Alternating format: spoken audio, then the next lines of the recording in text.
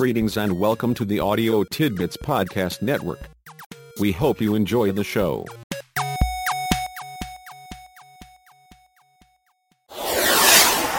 Chapter 4, The Assessment Set. Crises are not always what they seem to be. For example, Michelle is in what might be considered a suicidal crisis, that is, she might kill herself if something is not done. To the casual observer, it may seem that the possible suicide is the crisis. Of course, Michelle's killing herself is the potential of the crisis. But it is not the crisis itself. The crisis exists in the temporary and serious interaction problem between Michelle and her situation. Wanda's anger is almost rage-like. That bastard, my husband, can think that he can treat me that way and that I'll just sit around and do nothing. He'll find out that I'm not just that quiet little mouse he thinks he married. I'm going to do it this time. I won't stand for it. He can't do that and get away with it. What did Wanda's husband do? What is she going to do? From her initial angry comments, we are unable to answer either question. Nonetheless, considering how angry she is, we get a sense that her actions may not work out very well. Within those actions lies the now potential of the crisis. Whatever her husband did seems to have precipitated the crisis. We can see then, that Wanda is between the precipitating event and acting out the now potential. For her though, the crisis is now. Her present interaction, with you, is the first focal point. Your assessment of her crisis will expand to include both the precipitating event and the now potential. You will look at possible causes and possible cumulative effects. Gradually, you can develop a picture of her crisis in a careful and caring way. Nonetheless, starting where Wanda is now and expanding your understanding from there allows you to assess her crisis effectively, gives emphasis to your now relationship with her, avoids the possibility of oversimplifying the crisis, on the one hand, or seeing it as more complex than it really is, on the other. You can help Wanda both understand and deal with her crisis as it really is. Crisis focus. Thus far, we have located the conflict within the interaction between the individual and his total situation. We have determined that it has a high now potential and a low self-resolution factor, justifying our intervention. We have asked, what happened, and are developing an understanding of the precipitating event. Our picture of the crisis is taking on form and content. We are ready to consider the assessment set. From this point on, crisis intervention is unlike more traditional forms of counseling and therapy. Traditionally, we want to know as much as possible about the person. His total situation. His now, then, and when. And as many other related factors, situations, conditions, circumstances, and events that possibly concern the individual and his situation now. Our picture needs to be as complete and as detailed as possible. To achieve this level of understanding requires long-term interaction between therapist and patient as well as a high level of skill and training on the part of the therapist. In crisis intervention, our focus is considerably more narrow, centering sharply and clearly on the crisis itself. This point can hardly be overemphasized, and as a test of crisis focus, we should always consider these questions. Specifically, what is likely to get worse? How bad might it get? If things get worse, what is the potential effect and on whom? Why do we think the individual or someone else in the crisis will not be able to deal with it? If we can adequately and clearly answer these 4 questions, we may conclude that we have clear crisis focus. Crucial to effective intervention, then, is maintaining that clear focus throughout the crisis intervention process. Establishing and maintaining this crisis focus enables us to avoid going off on tangents or becoming involved with unrelated problems and concerns. Generally, our effectiveness in crisis situations is thereby increased. Brian, age 17, comes to you with a problem. He is one of your son's friends and has worked for you in your store from time to time. Other than that, you don't know him very well and have never really talked with him. As he talks, he is noticeably uneasy and repeatedly asks for assurance that you are trustworthy and that you will not tell anyone what he has to say. You reassure him that you will not tell anyone unless it seems that someone is going to really get hurt or something terrible might happen. Do you promise not to tell? You say, why don't you start into it kind of slow, and if you begin to get into anything that I would have to do something about, I'll let you know so you can decide whether or not you want to tell me more. Well, okay. I'm really worried and don't know what to do about it. Brian then goes on to tell you a rather involved story. His 15-year-old sister got pregnant and had to get married. She, her 16-year-old husband, and their 3-month-old baby lived with Brian and his mother. Brian says that the husband has quit school, does not have a job, and spends most of his time hanging out at the gas station. Brian saw him throw the baby on the floor one night when it would not stop crying. His sister has been drinking 2 or 3 bottles of wine every day, and Brian thinks she is probably an alcoholic. She and her husband get into a lot of fights, and Brian thinks that the bruises on her arms are where her husband hit her. His mother usually takes care of the baby, but she and Brian's sister got into a big fight last night. It started when his mother started nagging his sister about not straightening up the house and ended with the sister saying that she was going to take the baby and leave today. Brian tried to get his mother to stop her but was told to mind his own business. The sister took the baby, and Brian does not know where they are. He is worried about the baby and is afraid that something really bad might happen. Brian's situation is loaded with conflict, and maintaining crisis focus may be difficult. What is the crisis? Who is in crisis? From Brian's point of view, it is clear that the baby is the person in crisis. He sees the now potential in terms of the baby's getting hurt. The low self-resolution factor is related to the baby's inability to resolve the problem. In this complex situation, it would be tempting to focus on Brian's relationship with his mother, his sister's relationship with her husband and her apparent alcoholism, her husband's poor adjustment and apparent abuse of his child, his mother's poor relationship with his sister, or the fact that his sister has taken off without any apparent means of support. Establishing and maintaining clear crisis focus on the baby's situation will enable you to help Brian think about his options for dealing with his problem. Perhaps you might want to get him to think about where his sister might have taken the baby.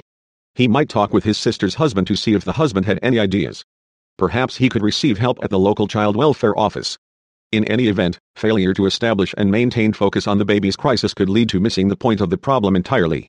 In this and other crisis situation, establishing and maintaining clear focus is essential to effective crisis reduction. Crisis definition. Clear crisis focus leads to a clear definition of the crisis. If we can confidently answer the 4 focus questions, then we can define the crisis. We know what the crisis is, what is wrong, how bad it may get, who is affected, and why our intervention is required. As we will see, knowing these things gives us a firm foundation for the development of our intervention strategy. Mrs. F calls the hotline. She is crying and seems somewhat desperate. She had called the hotline a few minutes earlier but had hung up rather abruptly. You tell her that you are glad she called back. You had been worried about her. I was telling you about my son. He is still not going to school. Just doesn't pay any attention to me. I have told him that he is going to get into trouble. Just won't listen. Kids these days think they know it all and won't pay attention to anyone. He may be involved in drugs. I know he's running around with a no-good bunch. They already have been into it with the police. You ask, what happened? 2 or 3 of them stole a car and went for a joyride. The police finally stopped them, but no charges were filed. He keeps doing it and getting off. I hope it catches up with him one of these days. I finally talked to an attorney about it and decided to have him brought to juvenile court. My family thinks I'm terrible. They think I'm wrong. They think I don't love him. How could I do that to him if I really love him? They just don't know. They don't have to live with him. He just comes and goes as he pleases. He's never home unless I have company. Then he's always around acting smart and showing off. He always messes things up for me. I don't know. Maybe if I had stayed with his dad, he could have handled him. I sure can't. You ask, are you and his father divorced? About 10 years now. I can't be mother and father both. I tried, but the bills and the house and everything are just too much. I have been dating a very nice man, and I'm afraid he'll quit coming around because of the way my son acts. I think I have a right to some happiness too, and my son just keeps messing things up for me. He's been stealing from me too. I confronted him about it today, and he went into a rage. He shook his fist at me, and I thought he was really going to hit me. Sometimes I really get worried about him and what he might do. He had epilepsy when he was little, and I'm afraid he really might hurt someone one of these days. I hope they lock him up or something. No, that's terrible. I shouldn't say that. I shouldn't even think it. I just can't stand him sometimes. He keeps messing up my life. I just know my friend won't be back anymore. I really can't blame him. He's a nice man with money and everything. He could do a lot better than me. I'd kill myself if I weren't such a coward. You say, I hope you don't do that. Do you think about that a lot? A lot more than I used to. It just seems like nothing ever works out for me. You say, have you talked with your boyfriend about the problems with your son? I'm afraid to. I'm afraid of what he might say. He might just say, forget it. I couldn't stand that. You say, I guess that would just be the final straw. I don't know. I love my son, but I just don't know how to help him. I don't think anyone can help him. As you talk with Mrs. F, a picture of her and her situation gradually develops. She has been divorced for several years and has developed a relationship with a man about whom she cares a great deal. She is having a lot of difficulty with her teenage son and apparently has had trouble with him for quite some time. We know that he had epilepsy when he was younger and that he is getting into a lot of trouble. This is a source of great stress to Mrs. F and puts her in a bind between her family and what she thinks she ought to do about her son's difficulties. In addition, we know that she is feeling overburdened by her various responsibilities, including paying the bills and keeping her household in order. If we think about the difficulties she has had with her son and the fact that she has carried this responsibility for him over several years, it would seem that Mrs. F is a fairly strong woman who is feeling overwhelmed and trapped between her responsibilities for her son and her own personal need for happiness. She is angry, frustrated, and confused about her present situation and does not feel that things are going to work out very well. She is clearly in a crisis. The now potential is that she might do something destructive. The self-resolution factor is fairly low because she sees no way out of the bind between her son, her family, and her own desire to find happiness with her boyfriend. We know a little about her past, understand about her present, and feel for the way she expects her future to be. The precipitating event was her son's going into a rage and threatening to hit her. That was the final insult. Our focus on the crisis combines with our definition of that crisis as we gradually start to help her think clearly and plan ahead. Potential cumulative effects. Once we have a clear crisis focus and a satisfactory definition of the crisis, our assessment turns to the individual and his situation. Remember, we are not seeking full understanding in the psychiatric sense. In crisis intervention, we concentrate on looking for immediate and potentially long-range cumulative effects. The notion here is that crises tend to spread out or diffuse. It is rather like the well-known snowball effect. As a generalization, crisis tends to be contagious. In any crisis, anticipated diffusion is included as a special part of the crisis definition. Consider this very exaggerated example. Suppose Dick's crisis involves a severe marital disruption. The precipitating event was a serious argument in which he learned of his wife's marital infidelity.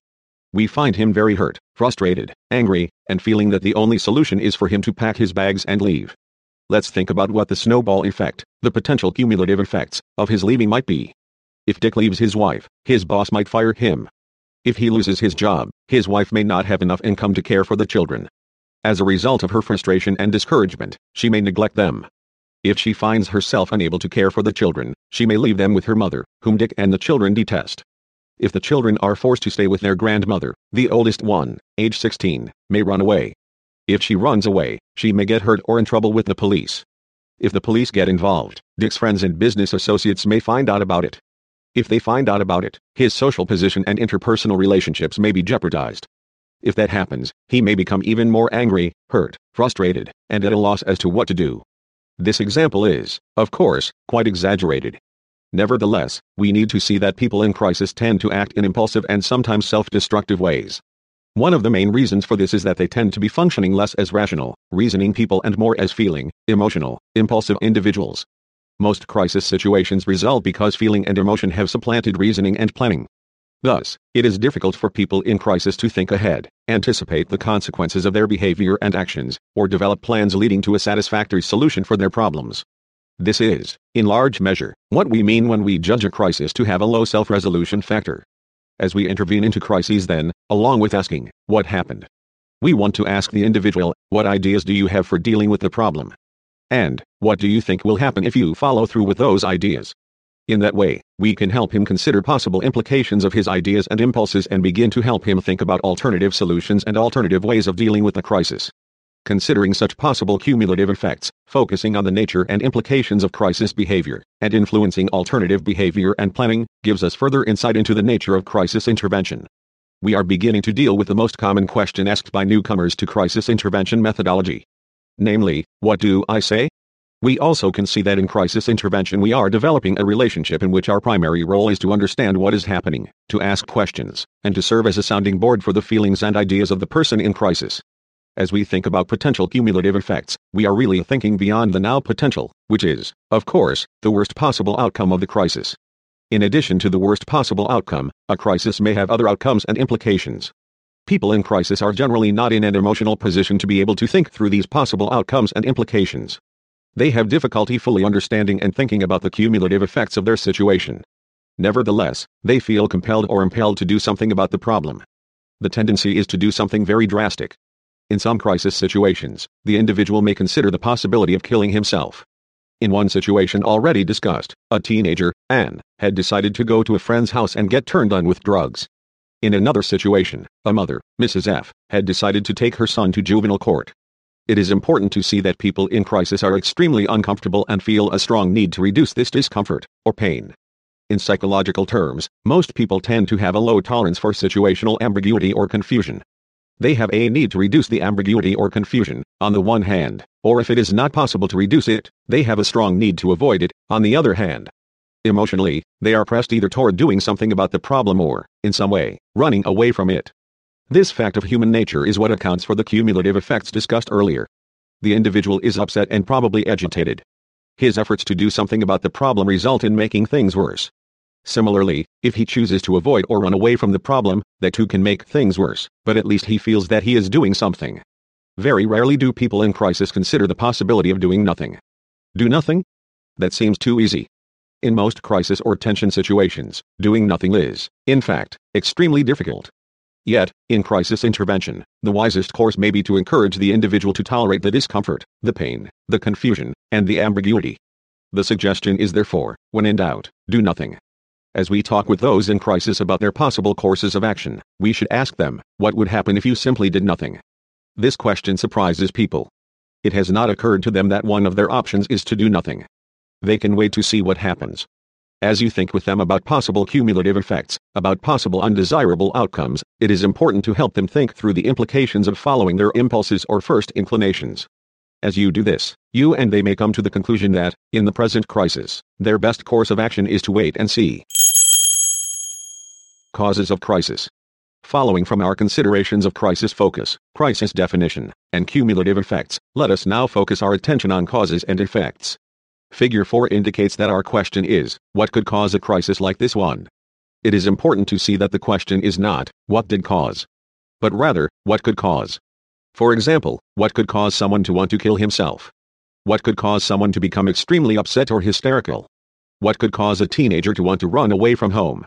What could cause someone to want to quit his job? What could cause someone to abuse or misuse drugs or alcohol? The focus on could cause is, on one hand, a relatively simple notion but, on the other hand, one that goes against our usual way of thinking about problems. Typically, we look at a problem and want to know in detail the situations, circumstances and events leading to the specific problem. In crisis intervention, however, we need to have in mind a set of likely causes of a variety of crisis situations. When we are dealing with a person in crisis, we need to know the most likely causes of a crisis such as the one we now see. For example, the 3 most likely causes for crises involving threats of suicide are severe marital or family difficulty or disruption, having done something or having experienced a situation that causes extreme feelings of guilt or worthlessness, or some external event that threatens an individual's social and/or economic well-being. For each type of crisis situation with which we deal, there are one or more likely causes. As we look at the individual and his crisis, we want to consider the kinds of things that probably have caused his crisis. Understanding the possible causes for crisis reinforces the social interaction characteristic of this crisis intervention model. The model argues that crises always involve disruption or conflict within the interaction between the individual and his total situation. Possible causes of crises then always relate to factors, situations, conditions, and so on, that cause conflict or disruption in the interaction. As we know, crises are caused, or set off, by precipitating events. Our own life experience, our experience with people in conflict, our supplementary reading, and our understanding of precipitating events help us understand the kinds of things likely to cause a variety of crisis situations. If a teenager runs away from home, he has probably experienced a blow-up with his parents, has had a significant problem at school or with one or more of his friends, or has been tempted by the opportunity to be on his own or with his girlfriend or boyfriend. If a child appears to be extremely fearful and apprehensive on his first day of school, the likelihood is that he is afraid to move out from the protection and shelter provided by his mother. As you encounter various crisis situations, it becomes increasingly less difficult to speculate about the possible problems and factors in an individual's interaction that were sufficient to cause the crisis. We see the crisis and have a good understanding of the situations, circumstances, and events that could cause this kind of problem. Our next step is to look carefully at the individual and his total situation in order to discover what caused his particular crisis. Knowing that gives us 2 special advantages. First, we know what a cause looks like. This point may seem trivial, but it is important to be able to recognize a cause when we see it or are told about it. People in crisis are frequently unable to tell us what happened or to explain what caused the crisis situation.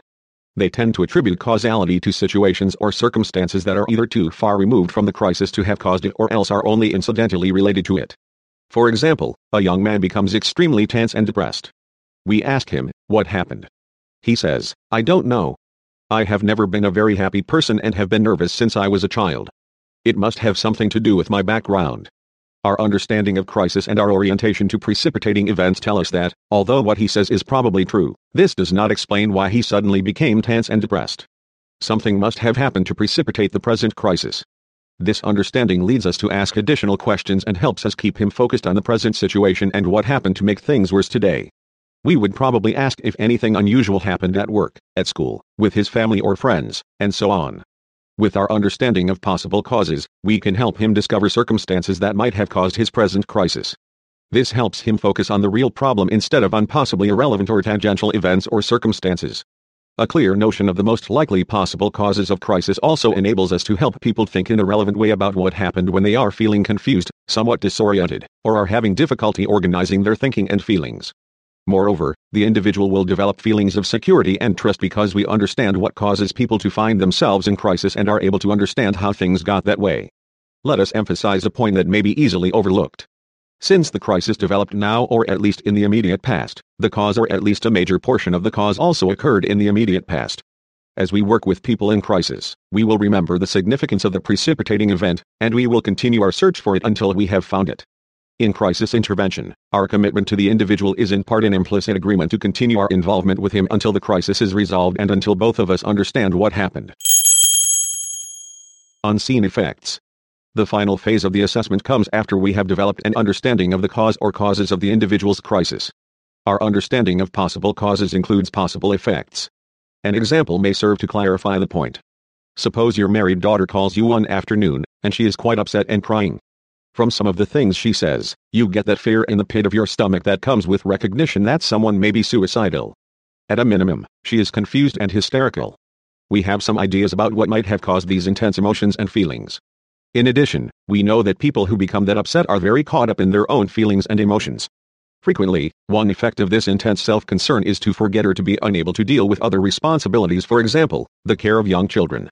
As you respond to your daughter and her crisis, discussion about her children may not develop spontaneously. Our knowledge about this kind of crisis, though, should prompt us to inquire about the children. Where are they? Who is taking care of them? We know that one possible effect of the mother's crisis may be her unintentional neglect of her children. It is our responsibility to be aware of this possible effect of her crisis and to check out the situation.